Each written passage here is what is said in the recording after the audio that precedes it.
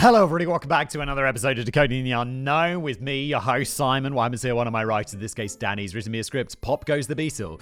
Did Paul McCartney really die in 1966? Isn't Paul McCartney still alive? He definitely is, right? There's two dead Beatles, and there's two alive ones. John Lennon's dead, the other one's dead, and then Ringo Starr and Paul McCartney are still alive. Who's the other one? Is it George Harrison? Is he dead? He's dead.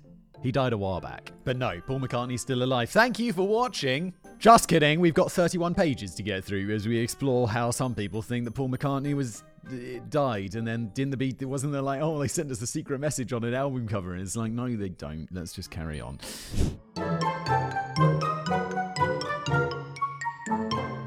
On Saturday, the 25th of May, 2022, an 80-year-old man managed to make his way onto the main pyramid stage of the Glastonbury Festival to face approximately 100,000 people patiently waiting for the headline act to start making their entrance. It sounds like the sort of incident that usually ends with a stage intruder getting dragged away by security. Yes, it does. Also, I always wonder, how do you get there in the first place? Don't they have like people backstage being like, yo, you're supposed to be here?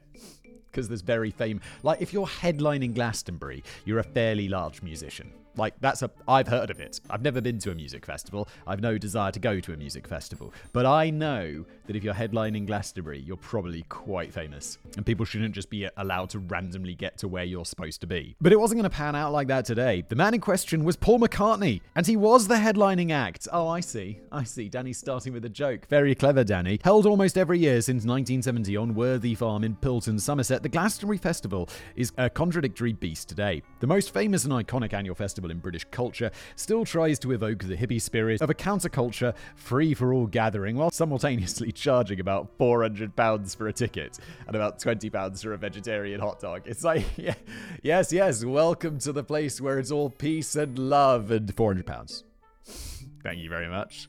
In 2022, the legendary Paul McCartney was running around 3,000 acts performing over 5 glorious summer days. The former Beatle was rubbing shoulders on the pyramid stage with the likes of Billie Eilish, Kendrick Lamar and Diana Ross, while many of the other stages scattered around the farm played host to lesser-known names, including the Funkingham Palace Footmen, Liquido, Lord of the Lobsters, and Beans on Toast. Never heard of any of those bands. I guess that's the point, right? I mean, look, he's still playing Glastonbury. You can say you played Glastonbury. That's pretty cool. It's like people who say, oh yeah, no, I was in Forbes. I was in Forbes when really you just paid to have them write an article about you. Didn't you? But it was Paul McCartney who delivered the most memorable performance of Glastonbury 2022 by far. It's fair to say that his voice had gone a bit and he was struggling to hit the high notes. But give the man a break. The 80-year-old rattled through a blistering 3-hour set, which included contributions from the like of Bruce Springsteen and Dave Grohl. Holy shit. Who is it? Mick Jagger of the Rolling Stones. I don't know how he does it, but it's all those years of clean living or something, because he still sounds amazing. Thanks to a bit of clever technical jiggery-pokery provided by director Peter Jackson, he was even given an opportunity to perform a virtual duet with his former bandmate, the late John Lennon. I'll be impressed with myself at 80 years old if I can still reach for the TV remote and open a bag of crisps without assistance. There was just one niggling doubt, though. Was this really the same Paul McCartney who founded the Beatles in 1960, arguably the greatest band of all time, who went on to change the world of music forever over the course of the following decade? Rumour has it that the original Paul McCartney came to an unfortunately sticky end in 1966, and his character has been played by a doppelganger ever since. And this wasn't on the same wavelength as some trivial, short-lived internet gossip. The Paul is dead legend is now recognized as one of the biggest and most enduring conspiracy theories of all time, which sparked major press headlines and TV news coverage in the United States. The clues were all there to be found if you looked hard enough, and it didn't help matters that McCartney himself appeared to have vanished off the face of the earth at the time. But could there possibly be any substance at all to such a seemingly outlandish theory? Isn't there a similar theory about Avril Lavigne that she got replaced by like a bodyguard or a backup dancer or something because she now looks different? And it's like, well, that's what happens when people get older. They look different. If someone looked at me 10 years ago at the start of my YouTube career and was like, wait, when did Simon get replaced? Because we get older. I also lost my hair, grew a beard, had to start wearing glasses, got my teeth fixed. I look different now. How did the rumour ever get off the ground and gather momentum so quickly? Were the Beatles themselves involved in fanning the flames? If I was I'd be kind of tempted. Like, if I was like the Beatles, let's say I'm John Lennon or whatever. No, let me be Ringo Starr, because he didn't get shot. I'll be like, there's this rumor going around that Paul McCartney he died and he's been replaced. And I'll be like, that's an interesting theory, isn't it? It'd be interesting if there was some truth to that, wouldn't it? Wink, wink, nod, nod. And then people would go insane. And I'd be like, no, I was just fucking with them. Like Robert Pattinson, one of the greatest legends of all time. I've told this story before, and I'll tell it again, because it's absolutely one of my favorite things that's ever happened. Ever. Like, you know, think about moon landing and stuff. No, forget that. It's the time Robert Pattinson was being interviewed on a morning show in America. And they were asking him some question about a movie he was doing, like Water with Clowns or something. No, Water with Elephants. Water for Elephants? It doesn't matter. It's a movie that he was in. And they asked him some benign question. I don't even remember what it was. But he just starts telling this story about how when he was a kid, he doesn't like clowns anymore, because when he was a kid, he went to the circus and he saw a clown car come out, and the clown car caught on fire, and the clown inside it died. And he tells this story like so serious, and the people are like, oh my God, Robert, that's terrible. And he's like, yeah, it was. And then weeks later, he's being interviewed again. He's like, no, I just made that up. Just for no reason, he just makes up this story. And it's just like, mwah, because I don't know, you're famous. You've been on like 700 morning shows, and you're just bored off your ass. You're like, yeah, fuck it, I'm just going to make something up, because it'll be funny. If I was in this Paul is dead situation, I'll be like, yeah, it'd be funny if that was real, wouldn't it? It's definitely not real, isn't it? Hey. Eventually, I'd stop getting invited to do interviews because I'd just be making shit up all the time. Possibly be that the whole thing was accidentally ignited by an entirely different but entirely genuine Beatles conspiracy to cover up a secret truth. Well, let's see if we can work it out. Do you want to know a secret? The way the story usually gets reported is that it all began with a telephone call to a DJ from Detroit during a live broadcast on the underground radio station WKNR-FM in 1969. That's not true, as the real origins of the theory actually stretch back a little further than that. But the radio broadcast was certainly a significant event in the timeline of the growth of the Paul is dead theory, and as most people seem to think that this was the source of the whole thing, it makes a good jumping in point for now before we hit the rewind button much later in the video. DJ Russ Gibb was hosting a radio broadcast on the 12th of October 1969 when he took a mysterious call from a young guy who gave his name as Tom Zarsky. Tom asked DJ Russ if he'd heard the rumors that were supposedly circulating around the United States that Paul McCartney had died a few years earlier and had been replaced with a lookalike. DJ Russ was initially dismissive of such a preposterous notion, but Tom insisted that the remaining Beatles had planted several clues within the lyrics of the tracks on their most recent albums. Of particular note during the initial broadcast was a clue hidden on the track from the Beatles' eponymous album released the previous year, now widely known as the White Album. Clocking in at over 8 minutes, Revolution 9 is not only the longest track to have ever been released by the Beatles, it's also the weirdest, and that is certainly saying something when you take into account all the stuff about living under the sea in an octopus's garden in the shade. Yeah, the Beatles' music is like slightly batty, isn't it? Like, what are you talking about? We all live in a yellow submarine. What do you mean? What yellow submarine? Have you been taking acid again, John? Tucked away near the end of the eclectic, sprawling double album, Revolution 9 is the track that most sensible listeners tend to skip. Said to be inspired by the works of Yoko Ono. Oh my God. Yoko Ono. I hate Yoko Ono. But hate's a strong word. I just don't think she has any talent. Maybe that tells you enough. It's an avant-garde sounding collage of loops of speech and distortion and sound effects pushed drearily along by the voice of the sound engineer who intones the words number 9, number 9, over and over for no discernible reason. The opinions of the critics back in the day ranged from an anti-masterpiece to noisy, boring, and meaningless to a pretentious piece of old codswallop and a piece of idiot immaturity. I noticed that Paul McCartney elected not bother playing it during his Glastonbury 2022 set. That'd be amazing. He's like, guys, I need to take a break. Yo, sound man, it's your time to shine. The sound man's like, what? Get on stage, sound engineer. Revolution 9. I don't know the words. Easy. Number 9. But hidden amongst this self-indulgent 8-minute racket, caller Tom Zarsky had noticed something odd. He urged DJ Russ to play the first few minutes of the track backwards, and the DJ eventually obliged after a little persuasion. Russ and his army of loyal listeners were all pretty taken aback by the results. The words number 9 now sounded uncannily like the words turn me on, dead man, turn me on, dead man. DJ Russ Gibb recalls, I should have brushed the kid off. When I spun it backwards, I freaked, and the whole thing just exploded. The phones were ringing off the hook. People were calling with their own clues. It was non-stop. It was really a phenomenon. For a while, it seemed like it really might be true. What the thing about this is, did he feed him this information? Did he say, yo, play it backwards, and you'll hear it says, turn me on, dead man? And if yes, then it doesn't mean anything, because you've been fed that and you're going to hear what you want to hear. There's this amazing website where they do this. They'll take stuff, they'll play it backwards, you'll hear nothing, and they'll tell you, now try and listen for this word, and you'll hear it. But until you're told what word it is, you'll never hear it, because you hear what you want to hear. Perhaps this could explain why the track was ever recorded and released in the first place. The whole purpose of Revolution 9 was to serve as a tip-off. It's admittedly quite difficult to come up with any other rational reason for its existence. Well, maybe the Beatles were just being, self-indulgent douchebags.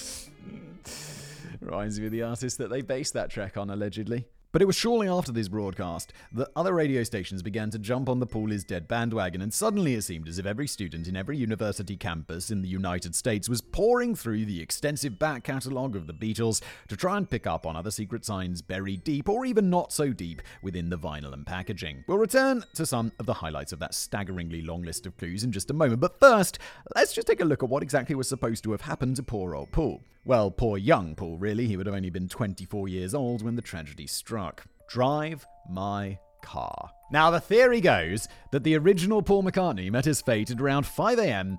on the morning of Wednesday, the 9th of November, 1966. Paul McCartney had spent the night in what would later become known as the Abbey Road recording studio, working on the upcoming Sgt. Pepper's Lonely Hearts Club Band album with fellow Beatles John Lennon, George Harrison, and Ringo Starr, alongside producer George Martin. Sadly, the session had ended in yet another bust-up for the incredibly argumentative Fab Four, and McCartney ended up storming out of the studio in a huff, hopping into his Aston Martin sports car. One version of the tale makes out that he was entirely alone, but another version suggests that he generously stopped to pick up a stray young hitchhiker by the name of Rita. Whether a grumpy Paul was distracted by the ferocity of the argument with his bandmates, or he was distracted by the amorous attentions of Rita the hitchhiker, who was taking the opportunity to try and cop off with one of the most famous men on the planet, the outcome was the same. He didn't notice that the traffic lights had changed to red.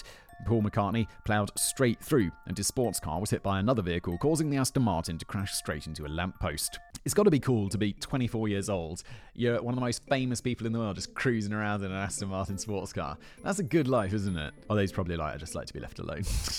But it sounds fun, doesn't it, when you're not living it? Well, it's probably fun to live it anyway, isn't it? If Rita, the hitchhiker, was indeed present, she was instantly killed by the impact. McCartney, meanwhile, was decapitated. So surprisingly enough, there was not an awful lot that the medics could do when his head and the rest of his body were wheeled into the local hospital in London. Do they really take you to hospital? It's like, he's been decapitated. Take him straight to the funeral parlour. I like how Daddy also says she was killed instantly. And Paul McCartney was decapitated, so also killed instantly? Naturally, this left the shocked surviving members of the Beatles with a bit of a problem to mull over. They were just approaching the peak of their career and were on the verge of finishing Sgt. Pepper's Lonely Hearts Club Band, a piece of work that was destined to become a defining moment in pop culture and is still widely regarded by people who know what they're talking about as the greatest album ever released. Comes back. Everyone always hates me in the comments when I say, I like the Beatles. I like the Beatles. Do I think they've made the greatest music to ever exist? No, I don't think that. They're good. They're great. They're not the greatest band to have ever existed. That's what Fleetwood Mac is for. But what were they supposed to do now? Split up and abandon the album? Find a new replacement for Paul, preferably one whose head was still very much attached? I know that plenty of bands go through inevitable lineup changes, but it's truly difficult to imagine a version of the Beatles without all four members. Wait, didn't they get rid of someone? Wasn't there some original drummer that Ringo Starr replaced? Feel like there was someone in the Beatles who got replaced, right? I mean, I suppose at a push you could replace Ringo with a nice sloppy Labrador and just about get away with it. And it's worth remembering that the original five-piece lineup of the Beatles featured two other members, Stuart Sutcliffe and Pete Best. Pete Best is who I'm thinking of, who weren't destined to hang around long enough to reap the rewards. Oh man, can you imagine? I don't think this is going anywhere. And it's like, yeah, okay. That's an unfortunate decision. Like a year later, oh no. Is that, oh no. But even so, by 1966, the idea of the Beatles without Lennon, McCartney, or Harrison seemed as absurd as the idea of fish and chips without a carton of curry sauce. Ugh. I don't think I've ever had fish and chips with a carton of curry sauce, Danny. Fixing a hole of this size would be inconceivable. It was apparently John Lennon who first came up with the idea of keeping McCartney's death a secret and replacing him with an imposter to keep up the pretense that he was still alive. It was an idea which Harrison and Ringo, sorry, we can't just call him Starr, can we, initially found repulsive and in very poor taste, but they were eventually persuaded to go along with the charade. It's like, no, that's a terrible idea. And then he's like, have you considered how much money we are going to make? And they'll be like, I love it. Bring in the replacement. An alternative take on the tale suggests that it was actually the UK's security service, MI5, who insisted that the band find a lookalike replacement over fears that Paul McCartney's death could potentially lead to mass hysteria and trigger a wave of suicides among young fans. Wait, when did John Lennon die? It wasn't that much long after, right? There was a wave of suicide. No, he's just a famous guy who died. That's that. Rip to the goat. That would have been quite a thoughtful gesture on their part. When the Spice Girls split up in 2001, I could have done with the intervention of MI5 to spare me from the grief. They could easily have rustled up a bunch of lookalikes to carry on as if nothing had happened, although I reckon I would have spotted a fake Jerry Halliwell. I'm not so sure I'd have spotted a fake Jerry Halliwell, because I watched that Drive to Survive program, and what's his face? The guy who runs the Red Bull team. Stephen Horner? Someone Horner? Is married to Jerry Halliwell. I was watching that show being like, oh, I just thought they were talking about it's just his wife, and then I'm like, oh, that's actually Jerry Halliwell, as in the Spice Girl Jerry Halliwell. It took me like a good season to put that together. But regardless of who came up with the fiendish plot, a secret funeral service was held for the real Paul McCartney, whilst his replacement was eventually found in the form of a young guy who had grown up as an orphan and now found himself facing a pretty extensive identity crisis. Some say he was from Edinburgh, while others say that he hailed from Canada. Either way, he was going to have a hard time in nailing that Liverpudlian accent. His real name was William Shears Campbell, although he liked to perform under the name Billy Shears before assuming the identity of Paul McCartney. And he was apparently found after the record label launched a Paul McCartney lookalike competition, the results of which were never revealed. Exactly how much he resembled McCartney is up for debate. While some versions of the saga suggest that he was already an almost perfect doppelganger, other versions suggest that Billy Shears underwent extensive plastic surgery before he was finally revealed to a completely unsuspecting public. Look, plastic surgery today doesn't really... I've seen those shows where it's like, the weird plastic surgery or whatever, and it's like, I want to look like this person. And they never quite end up looking like that person. It's like they have some exaggerated features of that person. But you can't have plastic surgery to make you look like someone else exactly, can you? I don't think it's how it worked. And that's today. This was the 1960s. Of course, if all of this is true, a bit of a stretch,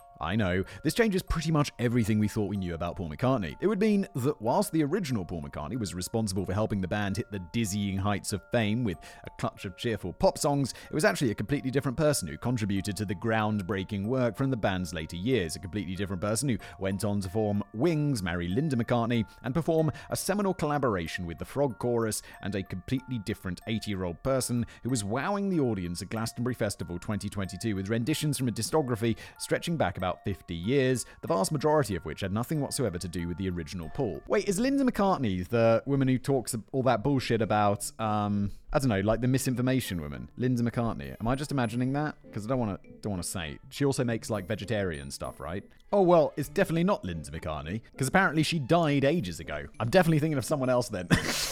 Sorry, Linda McCartney's memory. My bad. In a way, the replacement Paul McCartney has far more Paul McCartney about him than the real Paul McCartney. Nowhere, man. If the Beatles were supposed to be keeping this a secret, they weren't doing a very good job of it. When Sgt. Pepper's Lonely Hearts Club Band was finally released in 1967, they practically announced the arrival of the new member within the opening title track of the album. Check out the lyrics at the close of this opening song, which segues into the next track. The singer's gonna sing along, and he wants you all to sing along. So let me introduce to you the one and only Billy Shears and Sgt. Pepper's Lonely Hearts Club Band. Just to drive the point home, the opening words of the next track were simply a celebratory repetition of the name Billy Shears. Surely people are just like, surely that's not what the actual words were. However, this is possibly a misunderstanding of the original premise of what is often considered to be the world's first concept album. McCartney had originally envisioned that the Beatles should take on the mantle of an entirely fictional Edwardian-era military band in order to free up their experimental creativity. Holy shit, McCartney, how much have you smoked? You were hitting the bong hard that morning. The band was, of course, the Lonely Hearts Club Band, compared by Sgt. Pepper, with each Beatle taking on the role of an alter ego. It's a concept which has largely fizzled out by the time the album was released. Oh, okay, sorry, I understand. Billy Shears, the only reason that name is a name is because it's in this song, right? There was no actual Billy Shears, was there? We still don't really know which Beatle was supposed to be Sgt. Pepper, or in fact which Beatle was supposed to be playing which fictional character. Aside from Sgt. Pepper himself, Billy Shears is the only member of the fictional band to get a name check anywhere on the record. But if Billy Shears is any Beatle at all, it would make more sense for him to be Ringo Starr. As the title track segues into the next track with the introduction of Billy Shears, it's Ringo's voice we hear on the lead vocals for With a Little Help from My Friends. Paul McCartney later stated that he just randomly came up with the name Billy Shears because it sounded like a nice atmospheric name which rhymed with all these years and served as an introduction to the next song. Never want to accuse the Beatles of lazy songwriting, but if you've got years and you're like, oh, I need to rhyme it with something, and you can't rhyme it with something, you just make up a name. You'll be like, yeah, okay, what word? Desk. I was sitting at a desk, and then a man called Mr. Manesque came in, and it's like, okay. Well done. But then the lookalike Billy Shears is bound to say something like that, isn't he? Another character connected to the tragedy pops up later on in the album in the form of the track Lovely Rita Meter Maid. Jolly Song appears on the surface to be about Paul falling for the charms of a meter maid. We tend to refer to them as traffic wardens here in the UK, after she hands him a parking ticket. It's a romantic concept, which I'm sure plays out every day on the busy, heart-shaped streets of Britain. Paul ends up taking Rita out for dinner, but then we hear the curious line, took her home and nearly made it. Could that be the Beatles actually talking about the hitchhiker Rita, who may or may not have contributed to the fact that Paul didn't quite make it home that night? No, that's not what he's referring to. I don't think that's what he means. Maybe, although it could also be interpreted as Paul not quite managing to make out with Rita when he invited her into her house, as her two sisters were sitting on the sofa with them. Yes. Maybe it was a more innocent time. But is that what Paul McCartney, one of the most famous people in the world, is thinking about doing? He's like, I'd just really like to give her a little kiss. Slightly more airy clues can be found in Sgt. Pepper's epic closing track, Day in the Life, which features what sounds like a car crash and an explosion. It also kicks off with an opening verse about a man, possibly a politician, who meets an unfortunate end in a car accident. As the song delicately puts it, he blew his mind out in a car. He didn't notice that the lights had changed. Another reference to McCartney's accident. John Lennon claimed that the verse was inspired by the death of young Irish socialite Tara Brown, the heir to the Guinness fortune, who tragically died at the age of 21 in a car accident in 1966. I understand cars are still dangerous, but back in the day. I remember my dad once saying, back in the day, everyone knew someone who died in a car accident. And now it's I don't know a single person who's died in a car accident. And I definitely know people, but that is far removed from directly knowing someone who's died in a car accident. But back in the day, cars they had little lap belts, no airbags. Crumple zones were why would you want something to crumple? But weirdly, co-writer McCartney can't seem to make up his mind about whether this is true or not. He once claimed that he wasn't thinking at all about Tara Brown when he was working on the song, and that he envisioned the verse to be about a politician who crashed his car after he blew his mind out on drugs. However, as recently as 2021, McCartney gave the contradictory account that he was friends with Tara Brown and that the verse was very much about him. Oh, okay, Tara Brown is socialite. Tara Brown. Is it a man or a woman?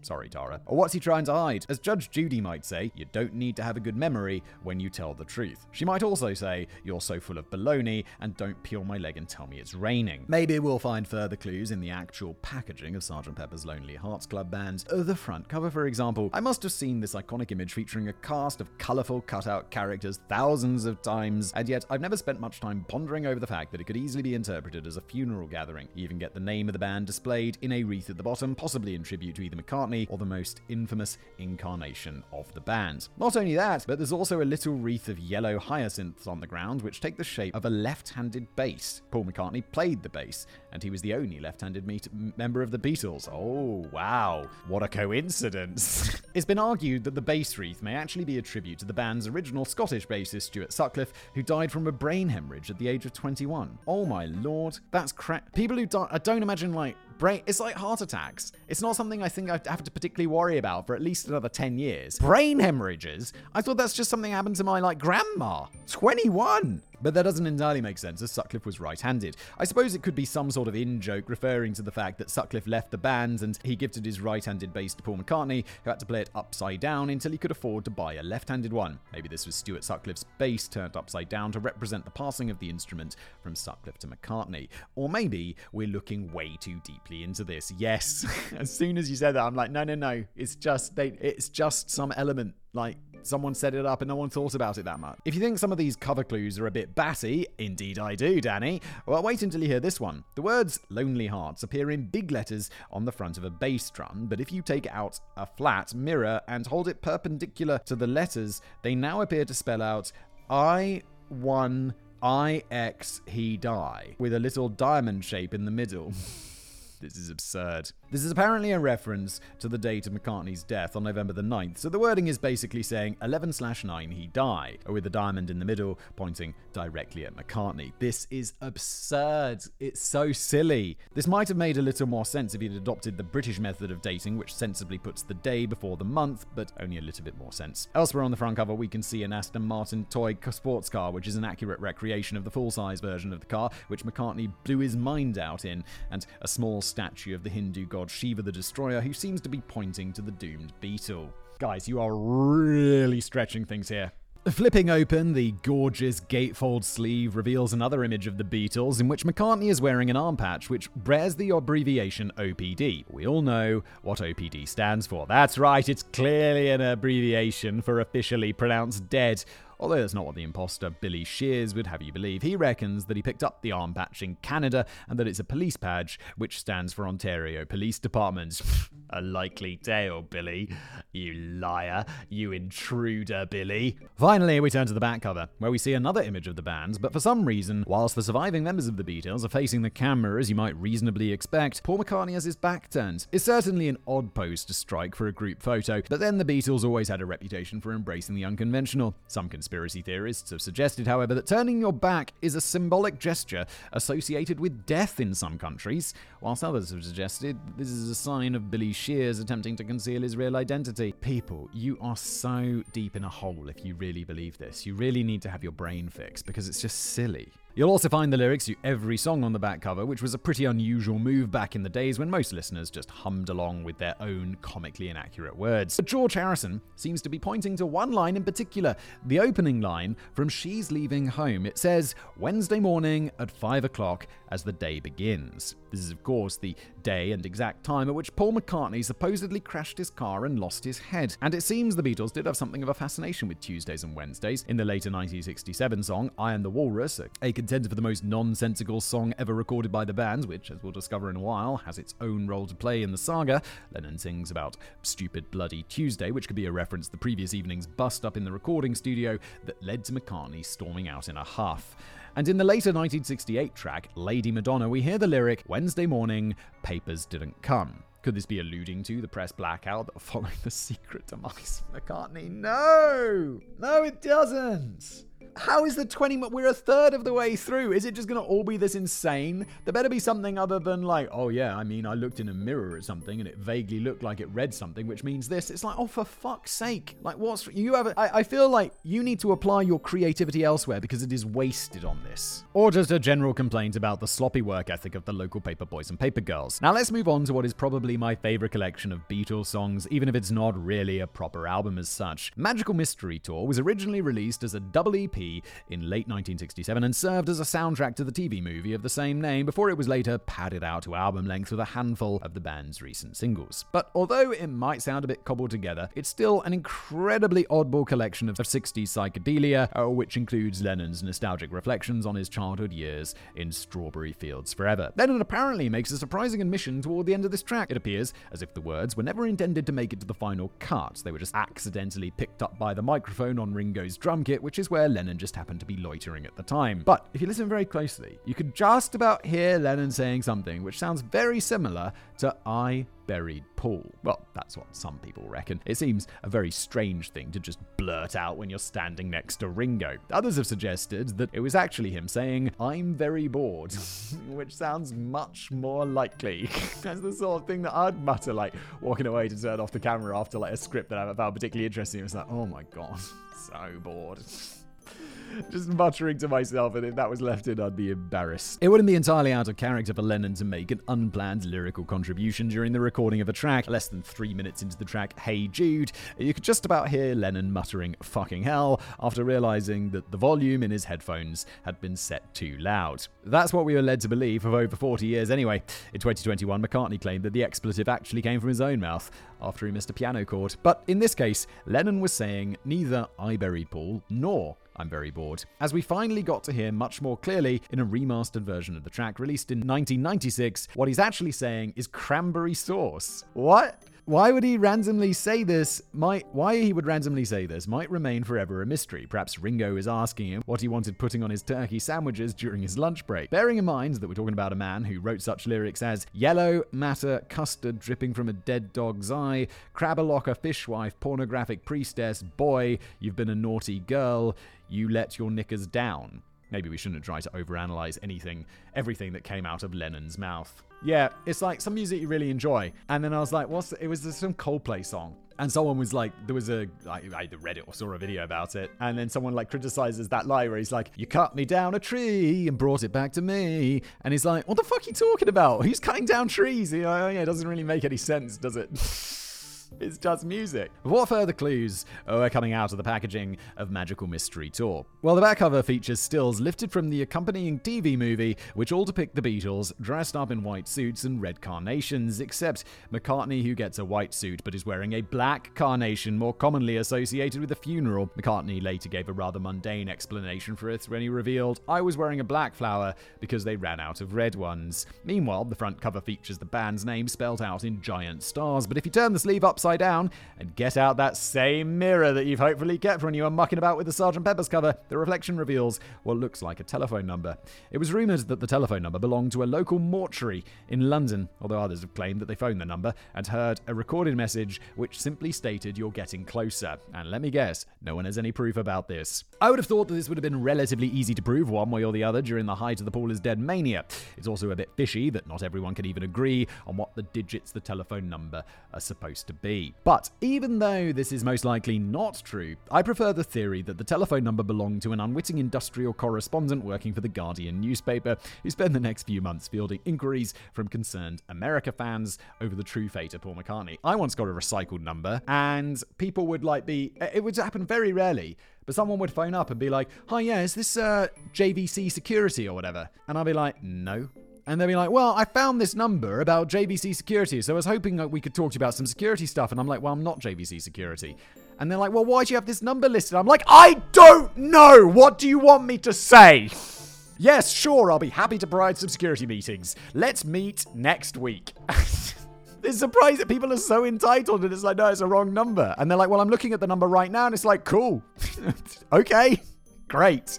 We can skip over the Yellow Submarine now, partly because this soundtrack to the animated movie is surprisingly crap. Oh, is that why it's called Yellow Submarine? There's an animated movie about it. Okay, the more you know. The Beatles weren't even remotely involved in the second half of the album, made up of orchestral scores provided by producer George Martin, whilst even their own half is notably lackluster. But there also just aren't that many clues lurking beneath this sea of green. There aren't that many clues in the band's next significant release either, the aforementioned eponymous double album, commonly known as the White Album, the packaging of which was an unusually minimalistic design. Well, it was largely just white. I wonder where I got the name The White Album. Didn't Weezer have a White Album? There's the whole Revolution 9 rubbish, of course, which helped the theory take off in the first place, that was broadcast with DJ Russ Gibb. There's also another bizarre lyric in Ringo's song Don't Pass Me By, which observes, "I'm sorry that I doubted you. I was so unfair. You were in a car crash and you lost your hair."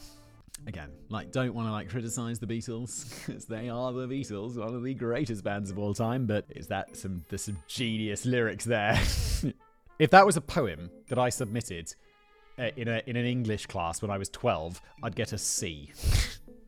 Might this again be a reference to the bust-up in the recording studio and the subsequent accident in which McCartney lost both his hair and his head? No. No, it's not. There's also another backwards lyric theory, similar in vein to Revolution 9, based around another random contribution from Lennon. Towards the end of the track, I'm So Tired, a song notable for branding Sir Walter Raleigh a stupid git, I guess, for introducing tobacco to Britain, Lennon can be heard mumbling words which on first listen may sound completely incomprehensible. Yo, if Sir Walter Raleigh didn't introduce tobacco, someone's gonna, because eventually someone's going to be like, holy shit, smoking's awesome, and it's not even bad for you. And then they're like, oh no, it's terribly bad for you. It's actually killing everybody. But they didn't know that at the time, so someone else would just be like, this is sick. The theory goes that if you play the track backwards, as you do, the words suddenly become a lot clearer. Paul is dead, miss him, miss him. Again, this is definitely going to be one of those cases where you hear it played, and if you don't know what you're looking for, you don't hear anything, and then someone's like, oh, do you hear it? Do you hear it? And you're like, oh my god, I hear it! It's just your brain hearing what it wants to hear. A more likely explanation is that Lennon's mumbled words weren't nonsensical at all. He's actually saying, Monsieur, Monsieur, Monsieur, how about another one? And these words weren't meant to be played backwards. I mean, why would you even decide to play a song backwards? To be fair, the Beatles were pioneers of the technique known as backmasking, in which a chunk of sound is deliberately recorded backwards onto a track. In fact, they're widely regarded as the first band to use the technique in a pop song. But this was never designed to be a technique for planting subliminal messages. It was purely to create intriguing new sounds and textures. The fear of subliminal messages on records had reached hysterical proportions by the 1980s, as several Christian groups became so convinced that heavy metal bands were hiding backwards satanic messages in their songs that they're taken to burning these records in the streets. A religion, everybody. Of course, a few musical pranksters did subsequently plant backwards messages in their songs from time to time. My favorite example of which is from the 1996 Weird Al Yankovic track, I Remember Larry, which when spun backwards reveals the words, wow, you must have an awful lot of free time on your hands. Yeah, there's also in that Tenacious D, one of their albums, at the end, something like, I remember it. And it's, if you play it backwards, it says donkey crap. And you're like, ah. However, the vast majority of allegations of backmasking made against the likes of Led Zeppelin and AC/DC were completely unfounded. Yet Judas Priest still found themselves facing a bizarre trial. Holy shit, someone took this to court in 1990, in which they were accused of being responsible for the deaths of two young fans who committed suicide shortly after listening to a Judas Priest album and then becoming heavily intoxicated. The latter part may have something to do with the outcome. Yes, look, I'm sorry, but it's art. Like, no one's gonna be like, oh, well, there's this, novel that talks about suicide and someone read it and then afterwards they killed themselves. No one's gonna say that. And like, whether you like it or not, and I'm not a giant Judas Priest fan, it is still art, and that doesn't kill anybody. It was alleged that the band themselves had hidden the backward message, let's be dead, do it, in their cover version of Better By You, Better Than Me. As the band's manager later noted, killing off your audience is not the smartest commercial trick in the book. He said, if we were going to do that, I'd be saying, buy 7 copies, not telling a couple of screwed up kids to kill themselves. Although the case drags... I love how savage that is.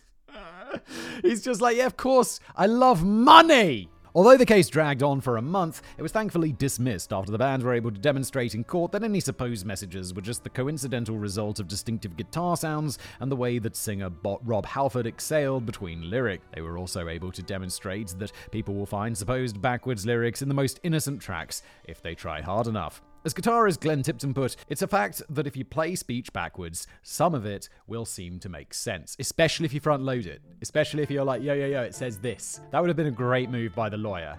And maybe they did this in court, to play like, I don't know, Mary Had a Little Lamb backwards and be like, and not tell them what it is and be like, do you hear this from this like satanic band? And then you play it forward for the jury. And it's like, Mary had a little lamb. And it's like, you see, can we go now? Do we have to be here? Let's dismiss this. Let's go.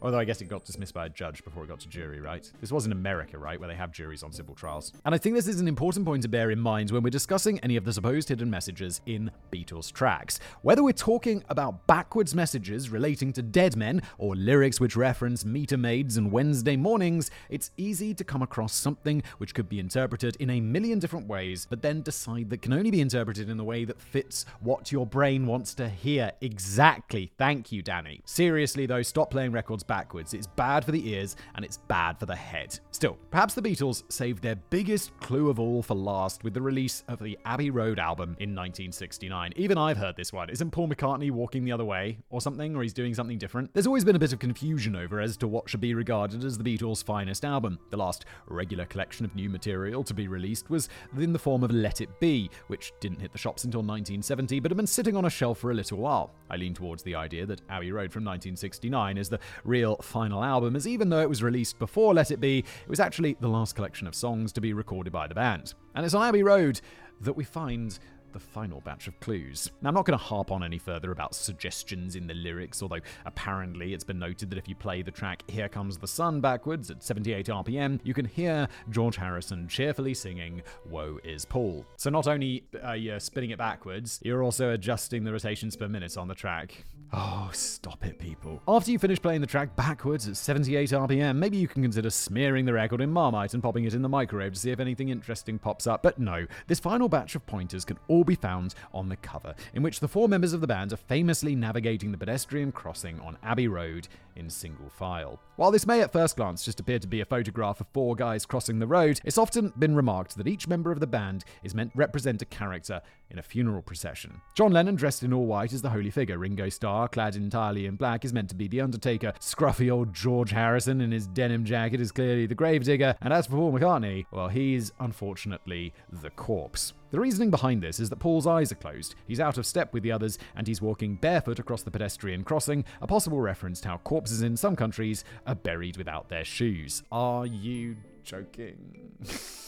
Please stop. I can't believe we're only halfway through. This is entirely ridiculous so far. I might just have been a bit more convinced if they'd dressed Paul McCartney up as a maggot-spewing zombie with various missing limbs and maybe chopped off his head. But oh wait, there is more lurking underneath this cover. The left-handed McCartney is holding a cigarette in his right hand, a sign that the imposter, Billy Shears, must have had the same looks and the same voice, but he didn't share the same dominant hand. Or he's just holding a cigarette in his left hand. Like, that's not particularly unusual. And then there's the registration plate. The cover depicts a Volkswagen Beetle bearing the registration LMW28IF.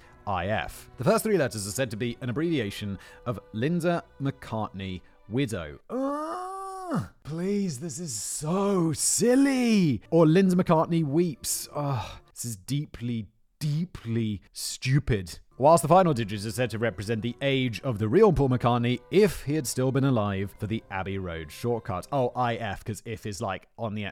Come on, this is so daft. Cynics point out that the real Paul McCartney would have actually been 27 at the time, but they're forgetting that in some Far Eastern countries, the time spent in the womb counts towards the age of a person. And the Beatles had certainly spent time dabbling in Eastern mysticism in recent years. Oh, for God's sake, stop it. All these doubting Thomases don't seem so clever now, do they? Oh no, we seem perfectly clever, because all of this is just insane. And if you believe this, I really think there's something wrong with your brain. Well, just about all these final theories can be debunked with reasonably straightforward explanations. Or we could just say, it's a coincidence. Because it is. It's a bit of a stretch to assume that just because, say, Lennon decided to wear white on that day whilst Ringo decided to wear black, this means that the stroll across the pedestrian crossing is meant to represent a funeral procession. It's debatable whether McCartney's eyes are really closed at all, and whilst he may seem out of step with the others, there are several alternative shots in which he isn't. The band just went with the best shot, in which all four of them were mid-stride, as they felt it looked the most effective.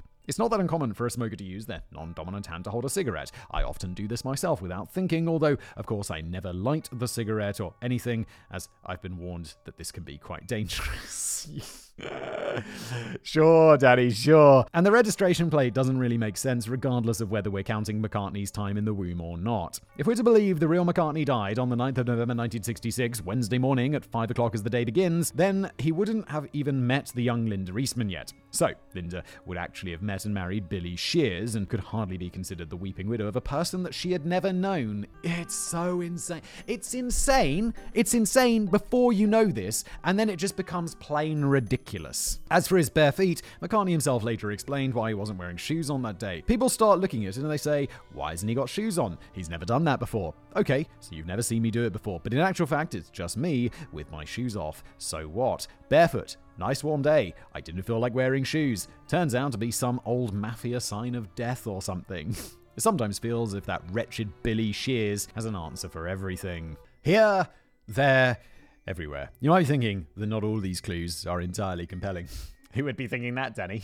Sheeple, Danny. A more cynical viewer might conclude that each and every one of them is clearly just absolute bollocks. But that didn't stop the Paul is dead thing from going supernova in the US over the course of several weeks, even if it didn't bother the UK or the rest of the world that much too. We're really not talking about something on the same sort of scale as the silly internet rumor that the real Avril Lavigne died in 2003 and has been played by a replacement clone ever since. Not true, by the way, fact fans. This was something else entirely. There was nothing else quite like it. The theory was dominating the radio stations and newspapers as top DJs flew out to London to conduct their own investigations. The story would be like, yeah, it sounds like, yeah, no, I believe that. I believe that. Where? Can you go to London for the week? Let's go! This is something else entirely. There was nothing. The story made it onto news reports from ABC and NBC, whilst other television networks were putting together their own live discussions and TV specials. McCartney's younger brother Mike found himself to be an unwitting participant in such a TV segment. Mike McCartney, back then known as Mike McGear, also had musical bones, fronting a comedy trio called The Scaffold through the 1960s and 70s. No matter how successful The Scaffold was, you've always got to be like, oh yeah, no, my brother, Paul. Yeah, no, he's one of the Beatles. You'd be like, ah. It's like, if he was a lawyer or something, then it'd be like, well, no, I'm a better lawyer than Paul. But you're doing the same thing as him, and he's fucking Paul McCartney, isn't he? It's got to be weird. The Scaffold might not have been quite as successful as the Beatles, but they did score a few novelty top 10 hits more than once, and even topped the charts with Lily the Pink in 1968, which for any other band would be incredible. But you're still like, bloody Paul. During a tour of the US at the height of the Paul is Dead mania, Mike had been invited to appear on American TV under the pretense that the Scaffold would be given the opportunity to perform their latest single. Instead, poor old Mike forced to sit in the same TV studio as a group of conspiracy theorists and listen to them bang on for ages about how his older brother was dead. A visibly annoyed Mike responded on the broadcast with, "I don't really want to rip you to shreds because that would be stupid, but I find all of this very embarrassing. You have no factual backing up, nothing at all to base it on. It's a fantastically contrived piece of press material. It's terrifying how you get away with it. It's a hoax. It's a con." That is incredibly level-headed. Mad respect for old Mike there to just be like, no, this is insane. What are you talking about? Essentially, like, I'm not even going to engage with this. This is clearly nonsense. When am I going to sing? Mike seemed to lighten up towards the end of the segment when the host, still clearly unconvinced that Paul McCartney might still be alive, challenged Mike to remember the last time he saw his brother. Mike immediately came back with, it was his funeral, I think. Fucking legend! That's that Robert Pattinson shit right there. His band still didn't get to perform though. But there were a few other things going on back in their day that didn't really help to quash the rumors. For starters, the Beatles had completely given up touring in November 1966, coincidentally the very same month in which the original McCartney was killed. Dun dun dun! It was perhaps quite surprising for the biggest band in the world to suddenly announce that they were no longer going to tour ever again. The official reason was that the screaming fans was drowning the band's performances out to the point where it felt like being on tour 8 days a week had become an utterly pointless exercise. And it was a decision that paved the way for an astonishing new creativity in the albums to follow, as the Beatles were no longer restricted to writing and recording songs that they could easily replicate in a live performance. But could there be another reason? Perhaps Billy Shears wouldn't have looked quite as convincing when wheeled out in the flesh for all to see, or perhaps he couldn't even have played an instrument, at least not to the same standard as the original McCartney.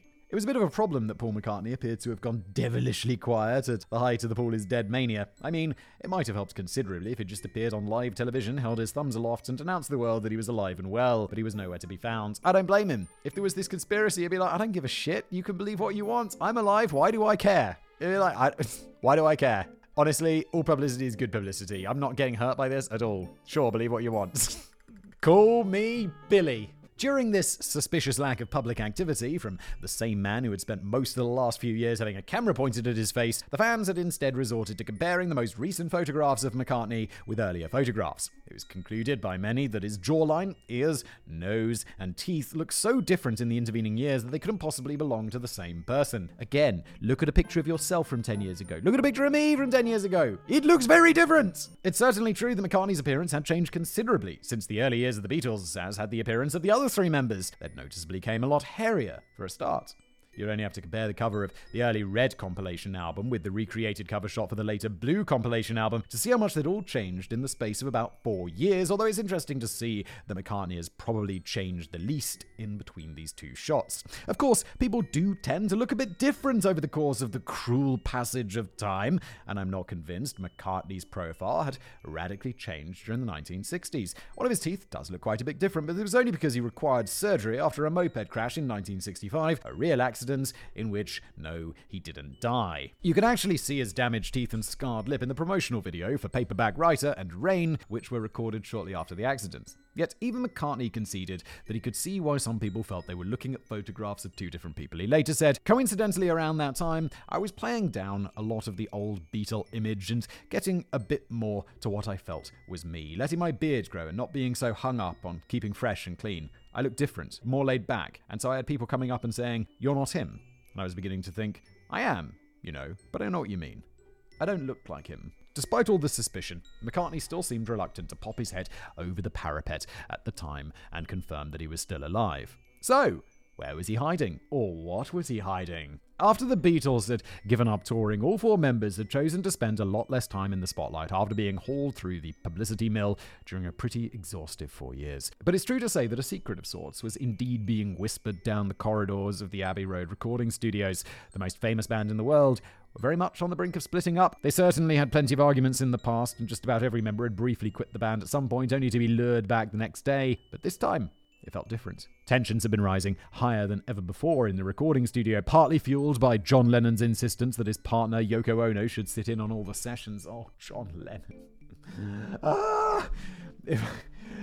Paul McCartney, oh, for fuck's sake, John! Yoko! You guys must have seen that famous clip of her of John Lennon and Chuck Berry performing together, and then Yoko Ono's just like, and the sound engineer cuts her mic. And Chuck Berry's face is like this. He just goes wide-eyed when she starts to scream. Oh God, Yoko Ono, you're the worst. I remember I was shitting on Yoko Ono even harder than I'm shitting on Yoko Ono today. And someone was like, "Oh, well, Simon, she survived, did she survive the Holocaust? Or I don't know, something like that." And I'm like, well, so did fucking what's-his-face, the guy who wrote Man's Search for Meaning. Viktor Frankl? What was that guy's name? It doesn't matter. But look, he wrote an amazing book. Yoko Ono makes terrible music. Come on. This meant that every time Lennon had a musical disagreement with one of the others, Yoko would immediately leap to her partner's defense as if she were a legitimate member of the Beatles with an equal say in what was going on. McCartney had also recently lost a significant argument with the other 3 over who should be the band's business manager. McCartney felt that his own father-in-law, Lee Eastman, was the right man for the job, and felt aggrieved by the other 3 when they voted for Alan Klein. Well, look, they vote. And also, can't you see that they might be like, well, not your father-in-law. We should have someone who's, it shouldn't be what's it called? It should be a meritocracy rather than oh, god damn it, it's a super common word where you give jobs to your mates. Cronyism. Kleptocracy? Is that it? Oh, I don't know. I don't know my big words. I'm really sorry. People are screaming in their heads now. That's not what I mean, Simon. Doesn't matter. All kinds of other shit was going to go down behind the scenes, but the final nail was hammered into the coffin on the 20th of September 1969 when John Lennon solemnly announced during a private meeting that he was quitting the Beatles. He said this before, but it now seemed he was deadly serious. Lennon felt that over the 10 years they'd been working together, the band had achieved everything they could possibly achieve as a collective, and it was time for them to go their separate ways and embark upon 4 exciting new solo careers. Well, 3 exciting new solo careers and a voiceover job for Thomas the Tank Engine and Friends. Wait, I only found out very recently that Ringo Starr was the voice of Thomas the Tank Engine. Who was he in Friends? Was he just on Friends as a... What? Oh, I'm sorry. I get it. Thomas the Tank Engine and Friends is the name of the Thomas the Tank Engine show. That shouldn't have confused me. I was like, Ringo Starr was on Friends? With Jennifer Aniston and crew? It would be a while until the big news was made public, but in the meantime, McCartney decided to get away from it all. He retreated to his remote Scottish farm near Campbelltown and bolted down the hatches with his new wife Linda, their 2-month-old baby Mary, and 6-year-old Heather from Linda's first marriage. However, whilst McCartney was lying low on the farm and enjoying a new life of blissful sheep petting far away from the prying eyes of the media, the band's press manager, Derek Taylor, was getting a bit edgy. He was becoming inundated with calls from DJs and TV broadcasters and fans in the US who all wanted wanted to know if McCartney was dead or alive. Derek Taylor's patience was wearing thin, and he was keen for McCartney to provide an official statement confirming that his head was still very much attached to his neck. He called up McCartney on the private farm landline and explained that everyone's work was severely being disrupted by thousands of queries that they were receiving about his health. After hearing for the first time that he was supposed to be dead, McCartney's initial response to Derek was, "Oh, I don't agree with that." In fact, Derek made multiple calls to McCartney, practically begging him to do something, but the soon-to-be former Beatle was having none of it. He was busy on the farm and didn't have time for any of this nonsense. He's kind of right, because even if he's like, "No, I'm still alive," they're going to be like, "No, you're not, Billy!" And they're still going to call and they're still going to hassle. It's not going to change anything, because people who believe in conspiracy theories don't like logic. As far as he was concerned, it was better to just let it be. The other Beatles didn't have too much to say about the Paul is dead theory either. George Harrison later stated, "The rumours are too stupid to bother denying," which of course just served as ammunition for the conspiracy theorists who noted that Harrison refused to deny anything. Oh god, that's not what he means. Meanwhile, John Lennon gave a brief interview to a guy who worked for the very same WNKR-FM radio station that had first discussed the backwards lyrics on air. He seemed largely bemused by the whole thing, saying, "What did we do? Stuff him and shave him? How could we do it? I don't understand what it's all about." John Lennon would take a slightly less jovial view on the matter in the years to follow. I don't want to spoil the party. Paul McCartney eventually bowed to the pressure being piled on him by the press manager, Derek Taylor, who by now was tearing his hair out in frustration. In late October 1969, McCartney gave a few brief statements to the BBC and the press, which attempted to quash the rumours once and for all. Using the often misquoted line from writer Mark Twain, who once found himself reading his own obituary in the press, McCartney responded with, "Rumours of my death have been greatly exaggerated." The actual quote from Mark Twain is, "The report of my death was an exaggeration, but let's not split hairs, it is close enough." McCartney later expanded on this a little bit by saying, "If the conclusion you reach is that I'm dead, then you're wrong, because I am alive and living in Scotland." Let me guess. The next line is, nobody cared, and all the conspiracy theorists just kept on conspiring. It didn't make a difference, and he was right all along. But these statements weren't cutting it with the conspiracy theorists. After all, most press statements are unlikely to have really been written by the person to which they're attributed. These words could have been just put together by Derek Taylor in a bid to cut down on the number of reporters and fans hounding him every day. What we really needed was to see photographic evidence of Paul and Linda down on the farm, along with maybe a major in-depth interview. Or at least that's the conclusion reached by Life magazine when they dispatched reporter Dorothy Bacon and photographer Terence Spencer to sneak onto the farm unannounced and do just that. This wasn't going to be easy though. The only way of gaining access to the wildly remote McCartney farm was through a neighbouring farm belonging to a guy called Ian McDougall. But Farmer McDougall was very much on Team McCartney, and he had been asked to ward off any nosy reporters. Dorothy Bacon and Terence Spencer were to discover this for themselves when they arrived at McDougall's farm and were gruffly told to piss right off. Figuring that Farmer McDougall might also be likely to join this holy throng, they returned to his farm the following morning to find that nobody was around, allowing them to tiptoe to the McCartney farm. But now they had another problem to deal with. When Paul McCartney first caught sight of the duo arriving on his property, with Terence Spencer already snapping away with his camera, he was far from happy, as he'd reasonably expect. In fact, he charged at Terence Spencer with flailing fists, and followed this up by throwing a bucket of kitchen slop all over the photographer. Good for you. Taking these subtle hints, Dorothy Bacon and Terence Spencer made a hasty exit from the farm, but then McCartney had an unexpected change of heart, albeit one inspired by not entirely selfless reasons. He reasoned that he realised that Terence Spencer now had photographs of the Beatle attacking the photographer and throwing a bucket of kitchen slop all over him, which wasn't exactly the kind of image that McCartney was attempting to cultivate. I don't know, it makes you seem like a bit of a legend. I was just chilling out on my farm, some paparazzi showed up and started taking pictures, and I threw a bucket of kitchen crap all over him. Who's not going to be legend? So he jumped into his Land Rover and caught up with the duo to strike a deal. McCartney would provide Life magazine with a major cover story, a proper interview, and a whole collection of more appealing new photographs of life down the farm, but only if Spencer surrendered his less appealing photographs and involving fists and kitchen slop. A deal was struck, and even though it may have been achieved by very dubious means, Spencer and Bacon just had secured a major scoop for Life magazine. I bet Farmer McDougall was bloody livid. The front cover of the November the 9th issue of Life magazine featured a scruffy and unshaven Paul McCartney who looked like he'd just been dragged out of bed, posing on the farm with his wife Linda and children Heather and Mary. Alongside the headline, "The Case of the Missing Beatle, Paul is still with us." The most fascinating thing about the accompanying story is that during the course of the interview, McCartney dropped a major bombshell which wasn't followed up on at all by Bacon, Spencer, or Life magazine. I think I've heard of this. Is this where he announces that the Beatles is not together anymore? At one point, McCartney reveals the Beatles thing is over, which served as shocking confirmation that the biggest band in the world was splitting up. Yet it was left to other publications to delve further into the breakup of the Beatles. Life magazine just completely ignored this major news development because they were far too busy asking Paul whether he was sure if he wasn't dead. McCartney's response to this was that he felt the rumors had only started because he hadn't been in the press much recently and he was seeking a quieter life with his new family. He also quipped, "Do I look dead? I'm fit as a fiddle. But if I were dead, I would be the last to know." Following the publication of the article in Life magazine, the rumors of McCartney's death were finally laid to rest. In the mainstream media, at least. But there were still plenty of people who were unwilling to let go of the idea. Surprise, surprise. Even today, online forums are still furiously debating the size and shape of Paul McCartney's ears. One group of researchers are keeping themselves busy by conducting stylometric analyses on just about every interview ever conducted by McCartney in a bid to determine whether his speech patterns changed following the death of the original and the arrival of the replacement Billy Shears. So far, they've concluded that certain expressions and fillers used regularly in early McCartney interviews, such as "you know what I mean," seem to have dramatically fallen off the scale by the latter half of the 1960s. That's because people also learn more. And maybe someone was like, "Paul, you say, do you know what I mean all the time?"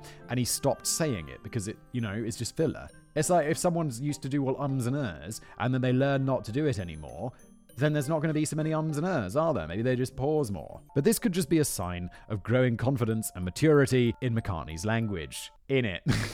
Exactly. Despite these pockets of people who still cling to the idea, I'm pretty sure the most rational observers now of the firm opinion that Paul McCartney did not die in 1966, largely because there is not a scrap of compelling evidence to suggest that he did. But how on earth could such a blatantly ridiculous hoax have ever taken flight in the first place? And could the Beatles just have been trolling us along?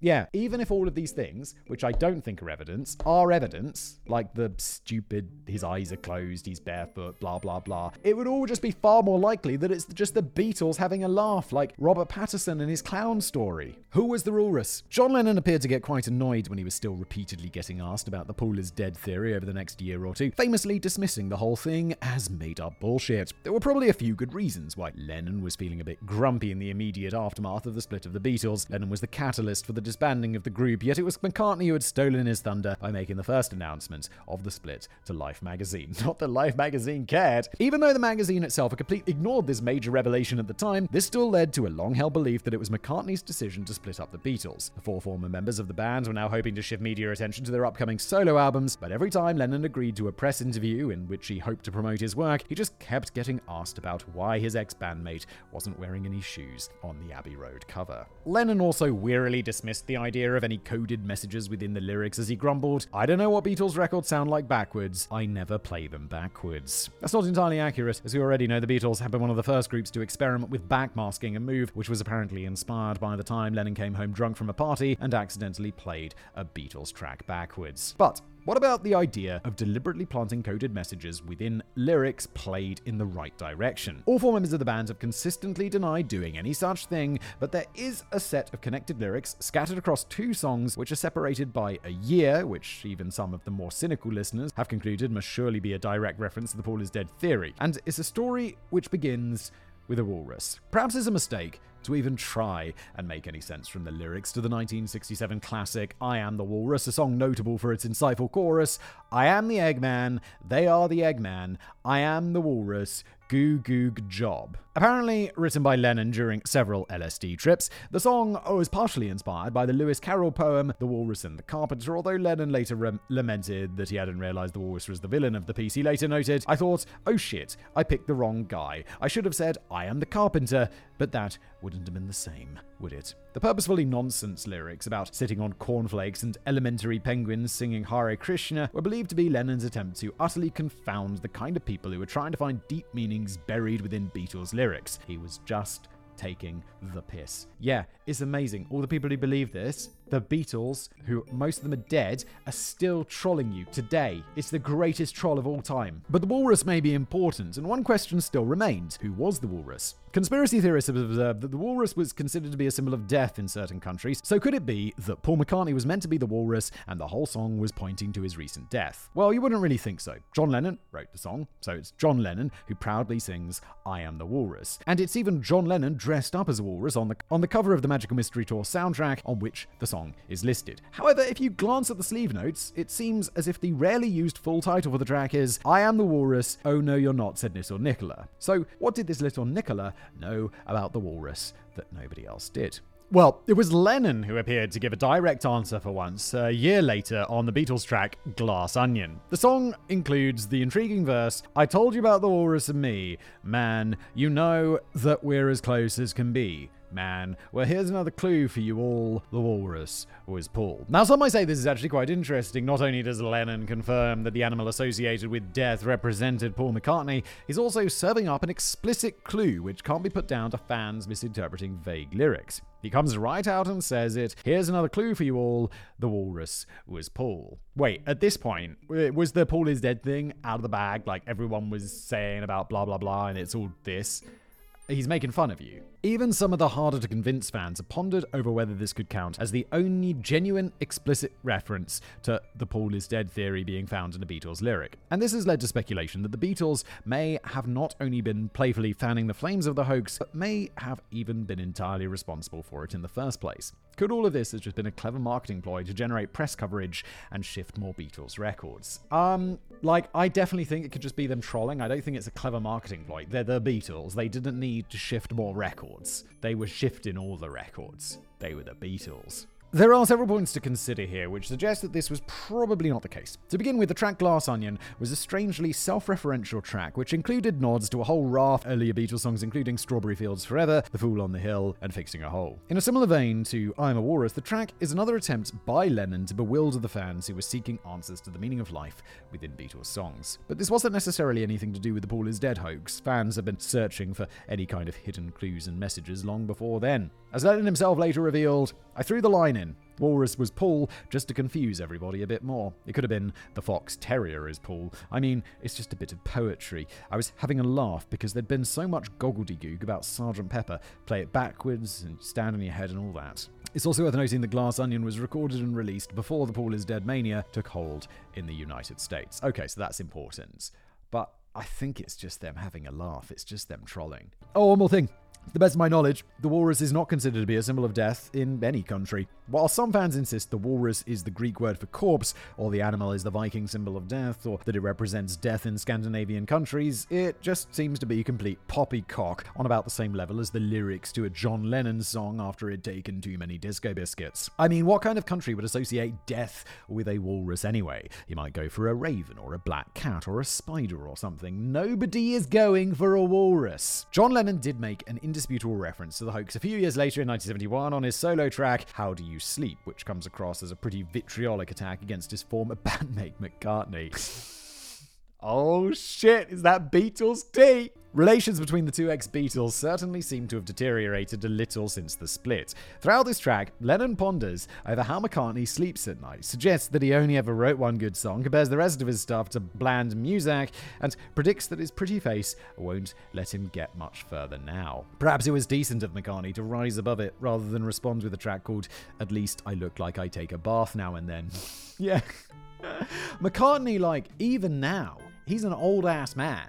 McCartney's quite good looking, right? Having said that, Lennon's track was supposed itself to be a retaliation to what he perceived to be earlier personal digs at himself and Yoko on McCartney's solo stuff. But here's... Yes, I like Paul McCartney.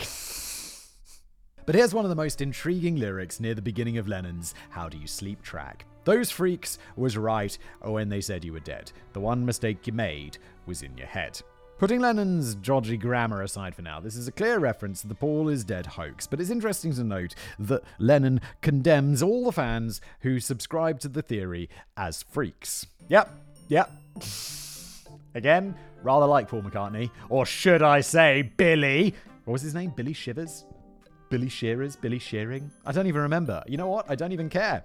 Admittedly, it sounds like he was in a foul mood when he was composing the song, but even so, it just doesn't seem likely that the bands themselves were involved in creating or fueling the hoax. Between the four of them, the Beatles just seem to find the whole thing either amusing, baffling, inconsequential, or mildly irritating. And it's not like they ever needed to cook up a fiendish ploy to flog more records. They were the Beatles. Danny and I, same page. Yet you don't need a marketing stunt. You're the fucking Beatles. Whether the band planted hidden messages of any other kind within their songs is up for debate. Plenty of other artists do it. Only recently discovered that the deeply enchanting 1982 hit Land of Make-Believe by frothy UK punk band Bucks Fizz is actually a heavily veiled attack on the policies of the then UK Prime Minister Margaret Thatcher and her government. It's never sounded quite the same since. Wow. Is that because you're a huge fan of Margaret Thatcher, Danny? Also, I've never heard of Land of Make-Believe. Anyway, let's move on. Or Bucks Fizz. I mean, I've heard of Bucks Fizz the drink. Is that an American thing as well? It's where you mix champagne with orange juice. It's quite delicious. But even if the Beatles were deliberately planting cryptic messages for listeners to solve, they would have been unlikely to admit it after the Charles Manson family murders of 1971. 9 murders were committed by the cult between 1969 and 1971, and their white supremacist leader, Charles Manson, claimed to have been influenced by lyrics on, wait for it, the White Album, which is cringe. Not the album, Charles Manson, and him being like, oh yeah, the Beatles. Oh yeah. Manson felt that the Beatles were 4 angels that were mentioned in the Book of Revelation, and that the band were speaking directly to him in coded lyrics, which served as a warning of an impending race war. Well, I mean, it's Charles Manson. Who gives a shit? He's loopy. It's easy to see why the Beatles may have been keen to distance themselves from the topic of potential hidden meanings in their lyrics at any point after this, but it's still pretty safe to bet that the actual members of the band had nothing whatsoever to do with the Paul is Dead hoax. So, then where exactly did the hoax originate, and could it have been something to do with the band's management possibly attempting to cover up a very real and very dodgy incident involving Paul McCartney's car? Okay, let's go. Is there okay, now I'm curious. Did something actually happen that's somewhat scandalous? Well, let's find out, shall we? The long and winding road. Well over 2 years before the Detroit DJ Russ Gibb first started playing Beatles records backwards, live on air in response to a mysterious caller, we can see the real roots of this story take shape in February 1967. The Beatles Book Monthly was a relatively modest publication delivered exclusively to members of the official Beatles fan club, and the 43rd edition included a short and largely unremarkable news story which noted the following.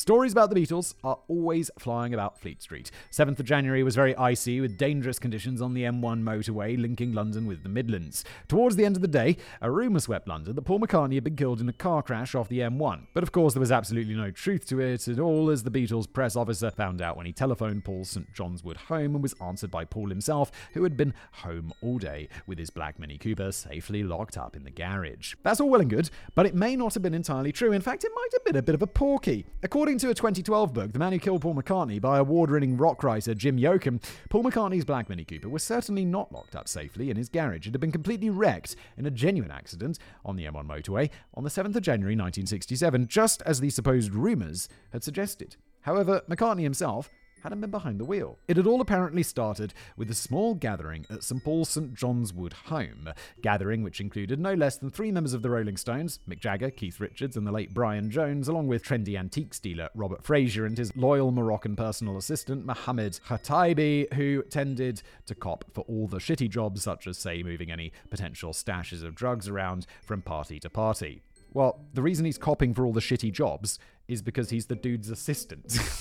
He's not there as a guest. He's the dude's assistant. Of course he's doing that shit. At some point it was decided to move this particular party along to Mick Jagger's place in Hertfordshire, before it then moved on again to Keith Richards' swanky mansion in Sussex. Even though there were now plenty of cars on McCartney's drive, most of the party animals decided it'd be a laugh if they all tried to squeeze together into Mick Jagger's Mini Cooper.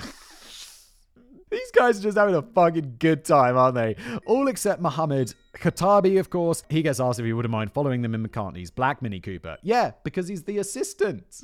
He's not a rock star or an antique dealer. He's the antique dealer's assistant. Not just any old black Mini Cooper, mind. He's getting handed the keys to a car which is instantly recognizable as Paul McCartney's, complete with oversized tires, interior armchairs, a wet bar, and most likely a player of fluffy vegetarian sausages hanging from the rearview mirror. Did Paul McCartney really have a bar in his little Mini Cooper? That is sick. Now, I'm not suggesting that Mohammed definitely was carrying a massive stash of drugs with him, as this has never been proven, and we only have respected author Jim Yoakum's words that any of this ever really happened. But if there was such a massive stash of drugs floating around the place, it would clearly be problematic if it were found in a car containing 3 members of the Rolling Stones and a Beatle. Would it though? When you hear loads of drugs found in Rockstar's car, you're like, oh my god, what? A rock star? No! They would never!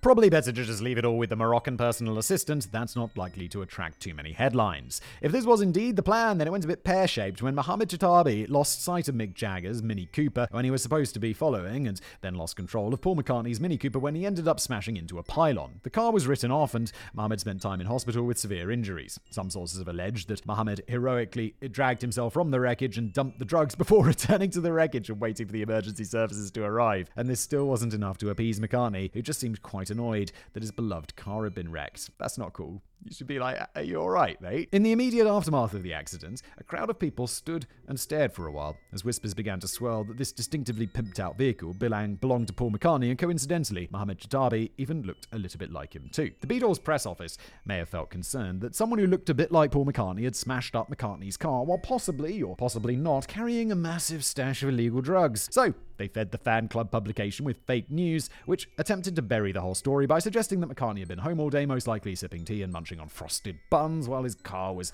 locked up safely in the garage and most definitely not wrapped around a pylon. Then, all went largely quiet until September the 17th, 1969, when 19-year-old student Tim Harper wrote a piece for the Times-Delphic, a campus newspaper published by Drake University in Des Moines, Iowa. Under the headline, "Is Paul McCartney dead?" The short article began, "Lately on campus, there has been much conjecture on the present state of Beatle Paul McCartney. An amazing series of photos and lyrics on the group's album point to distinct possibility that McCartney may indeed be insane, freaked out, or even dead."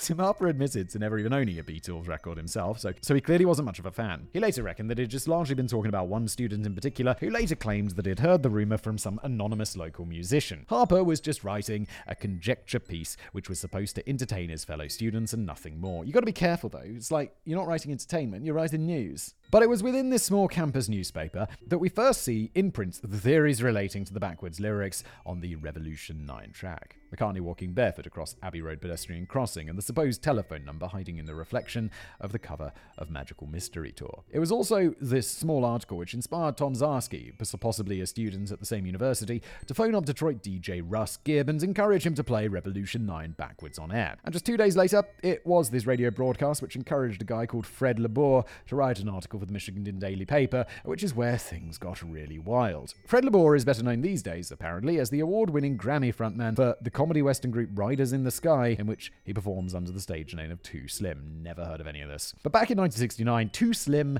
was more interested in putting together words for the Michigan Daily, and after enjoying the infamous radio broadcast with DJ Russ Gibb, he decided to write a satirical review of the recent Beatles album, Abbey Road, alongside the dramatic headline, "Paul McCartney dead, new evidence brought to light." It's just people having a laugh, and then some people take it much too seriously. The key word here is satirical. Fred LeBour was just arsing around, and this is kind of obvious when you read the whole article, which concludes with the words, "The Beatles are building a mighty church, and when you emerge from it, you'll be laughing, for Paul is the son of God." Wow. And people didn't realize it was satire? It's like when people share an Onion article being like, "Oh my God!" And it's like, bro, it's the Onion. Come on now. While borrowing some of the ideas from the earlier Drake University student newspaper, Fred LeBour also makes up a lot of his own theories. The story of what may have happened with Mohammed Chatabi's car hadn't been revealed yet, so LeBour was quite possibly inspired by the rumors of McCartney's car crash printed in the official fan club magazine when he came up with the idea of the Beatle getting killed in his Aston Martin. Wait, so he just straight up made that up? That's where it originated? Just a guy in a satirical review? This whole conspiracy theory basically started from The Onion. LeBour respectfully observed that the top of his head was sheared off. He was deader than a doornail. So respectful. It was also LeBour's wacky imagination that first dreamed up the theories relating to the walrus being a symbol associated with death, the OPD armband, and most significantly of all, the idea that McCartney was replaced by a Scottish orphan called Billy Shears Campbell, who was, of course, entirely fictional. Oh my God, it's this one dude. 30 pages, Danny, and it's this one dude who just made up a satirical news piece, and that's where it came from, and people believe this because they're dumb. The addition of the Michigan Daily sparked major media attention and TV news coverage after the paper sold out several print runs. But it was always meant to be satire. Very shortly afterwards, Fred LeBour repeatedly tried to make it clear that it just made everything about the car crash and Billy Shears up, but not everybody was listening. In fact, LeBour was invited to appear on a US TV special just a couple of weeks later, in which celebrity lawyer F. Lee Bailey investigated the evidence of the theory whilst cross-examining so-called experts and witnesses. Just before cameras started rolling, a confused Fred LeBour tried to tell the lawyer that the whole thing was just meant to be a joke, but F. Lee Bailey responded with, "Well, we have an hour of television to fill. You're going to have to go along with this. Or not." If I'm in that situation, it's like, well, it sounds like you've made the mistake. It sounds like you got an hour of television to fill. I am just That's not why I'm here. I'm not going to lie. This is going to be funny. You're so screwed. This seems to be the attitude adopted by US TV networks and newspapers over the next few weeks as students continue to rifle through their collections of Beatles records to try and find out what happens when you played Lucy in the Sky with Diamonds backwards whilst draping a dish towel over your head and snorting a bucket of popping candy. Of course, the whole theory was fundamentally preposterous on about 64 different levels. Here's the thing about the Beatles, and why I'd go along with the opinion that they were easily the greatest band in the world, quite simply some distance above Kajagoogoo in second place. They were staggeringly prolific, releasing an incredible catalogue of world-changing material during the decade that they were together, a far cry from the bigger bands of the day who tend to take several years vacation in between albums to rest their achy heads. Yes, this is the one thing that impresses me most of all about the Beatles. They wrote an incredible number of absolute banging hits in a ridiculously short amount of time. And then there's what I like to call the George Harrison factor. George Harrison is one of the greatest songwriters of all time and is probably my favourite Beatle. But it's quite astonishing to think that one of the greatest songwriters who ever lived spent a decade fighting hard just to get one or two of his songs included on an album because he just happened to be in the same band as John Lennon and Paul McCartney. The Beatles were no ordinary band and Paul McCartney was no ordinary musician. The idea that you could just replace McCartney with somebody who looked exactly like him, apart from the years obviously, talked like him, sang like him and shared exactly the same monumental musical and songwriting talents as the original is just clearly absurd. It's almost as ridiculous as saying that you could just replace Justin Bieber with a ham and pickle sandwich and nobody would ever notice. And how would so many people in the know realistically have been able to cover up the death of a Beatle? With the police, medics, family members, friends, business acquaintances, and hundreds of others all have quite happily agreed to participate in the scandal and remain tight-lipped for 50 years on the grounds that the truth might have affected the sales of the next Beatles album. No, exactly. Like maybe for a week. 50 years? No fucking shot. Maybe MI5 threatened them all into silence, but I'm pretty sure that MI5 had more important things to deal with than deviously replacing a dead member of a pop band with the winner of a Paul McCartney lookalike competition just in case the fans got upset. Even if the surviving members of the Beatles had somehow helped to pull off this frankly impossible deception, why would they then decide to leave such a long list of clues peppered throughout their subsequent albums? It's a very good question, Danny. Proponents of the theory have always suggested it's because they felt a bit guilty afterwards, but in that case you could surely reach a decision about whether to come clean or not. I mean, how would that conversation even pan out? George Harrison: I'm wrapped up with guilt over our nefarious and unprincipled deception. I suggest that we furnish our fans with the complete truth forthwith. John Lennon: Nah, I got a better idea. Let's just make it so that if you play one of our songs backwards at 78 RPM, you hear vague words which will be interpreted a million different ways. Peace and love, bro. George Harrison: Okay, let's do that if you prefer. Ringo Starr: Somebody put mustard on this bacon sandwich. What am I supposed to do with that? Ringo, shut the fuck up! There's also the small matter of the day that Paul McCartney was supposed to have been killed in a car crash after storming out of the Abbey Hill Road studio, 9th of November 1966. Well, the Beatle was known to be out of the country enjoying a holiday in Kenya with his then partner Jane Asher. And then there's the much bigger matter that many of the finer details first emerged from a satirical article written by Fred Labour, who freely admits to just making the whole thing up for a bit of a laugh. A satirical article which may have been inspired by a chain of events, including a news story in the Beatles Fan Club magazine, which potentially covered up a real incident involving McCartney's car, a piece in a campus student newspaper written for entertainment value with zero credible sources, and a radio broadcast in which the DJ got a bit overexcited when he started playing records backwards. A satirical article which was taken way too seriously at the time by segments of the US youth who had grown suspicious of pretty much everything during the ongoing controversial Vietnam War, alongside the conspiracy rumors emerging around the assassination of JFK and Martin Luther King Jr. This was a perfectly disenchanted and distrustful environment in which even the craziest of conspiracy theories could still gather steam, as some Beatles fans became determined to twist and bend innocent imagery and lyrical flourishes into a shape that would fit their own helter-skelter narrative. And it was a theory which was allowed to escalate even further when McCartney effectively went incommunicado to quietly reflect on the genuine secret that the Beatles were no more. Golden slumber. As I watched an 80-year-old genius play a triumphant set at Glastonbury 2022, I got the impression that he's not too bothered anymore about being falsely reported as dead in the 1960s. He later admitted that it did bother him for a while, and he even began to feel a bit paranoid when every fan who ever greeted him was clearly checking out the size of his ears or the shape of his jawline. He now puts it all down to fans taking far too many drugs and searching for answers in the wrong places. But it's clear that he made his piped peace with the theory a very long time ago. During his 1993 world tour, he released an accompanying live album cheekily entitled Paul is Life, which featured a recreation of the original Abbey Road cover, now starring an older McCartney getting dragged across the very stained pedestrian crossing by his sheepdog. In this new version, McCartney is wearing shoes. He's changed his step by putting his left foot forward, and he's replaced the cigarette with the dog leash, which he's holding in his dominant left hand. The registration plate of the original Volkswagen Beetle is now updated to read 51 is, which is a reference to McCartney's living status and age at the time in 1993, although I don't think he's counting the time in the womb. It's a relief that McCartney is still making the effort to keep reassuring us that he never died and that he's still very much alive today. But of course, the problem here is that the guy is most likely not immortal, and you may be watching this video after, sadly, the inevitable has taken place. That seems quite unlikely. He's 81 now. I mean, he could live a few more years. What are the odds he's going to die in the next couple of months? Like, Simon, you cursed him. He's dead. Don't die, Paul. You seem like a bit of a legend after reading all of this, to be honest. In which case, I'd like to pay tribute to yesterday's amazing catalogue of material that we were fortunate enough to enjoy from Paul McCartney and Billy Shears. Turn us on, dead men. And that's the end of today's episode. Thank you so much for being here. What a ridiculous conspiracy theory. And I'll see you next time.